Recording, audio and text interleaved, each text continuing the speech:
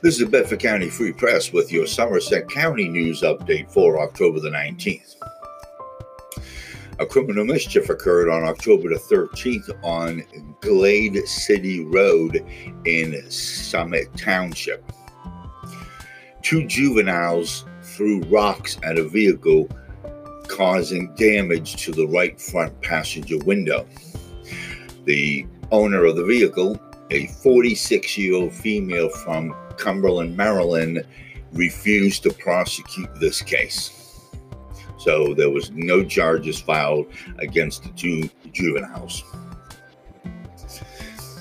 A harassment by physical contact occurred on October the 18th at 1530 Pitt Street in Jennerstown. State police were dispatched to a domestic altercation. Christian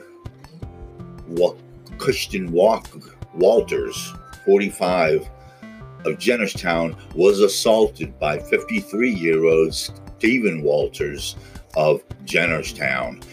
Stephen Walters is being charged for the incident.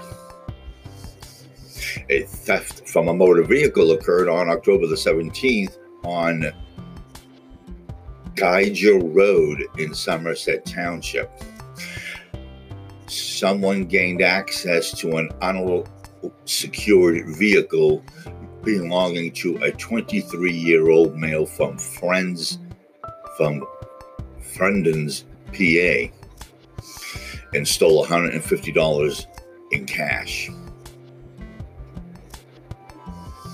A theft occurred sometime between May the 1st and October the 15th in Paint Township. State police was contacted in regards to a theft of a 1997 Grub utility trailer with wood plank flooring belonging to 48-year-old Eric Barnes of Winber.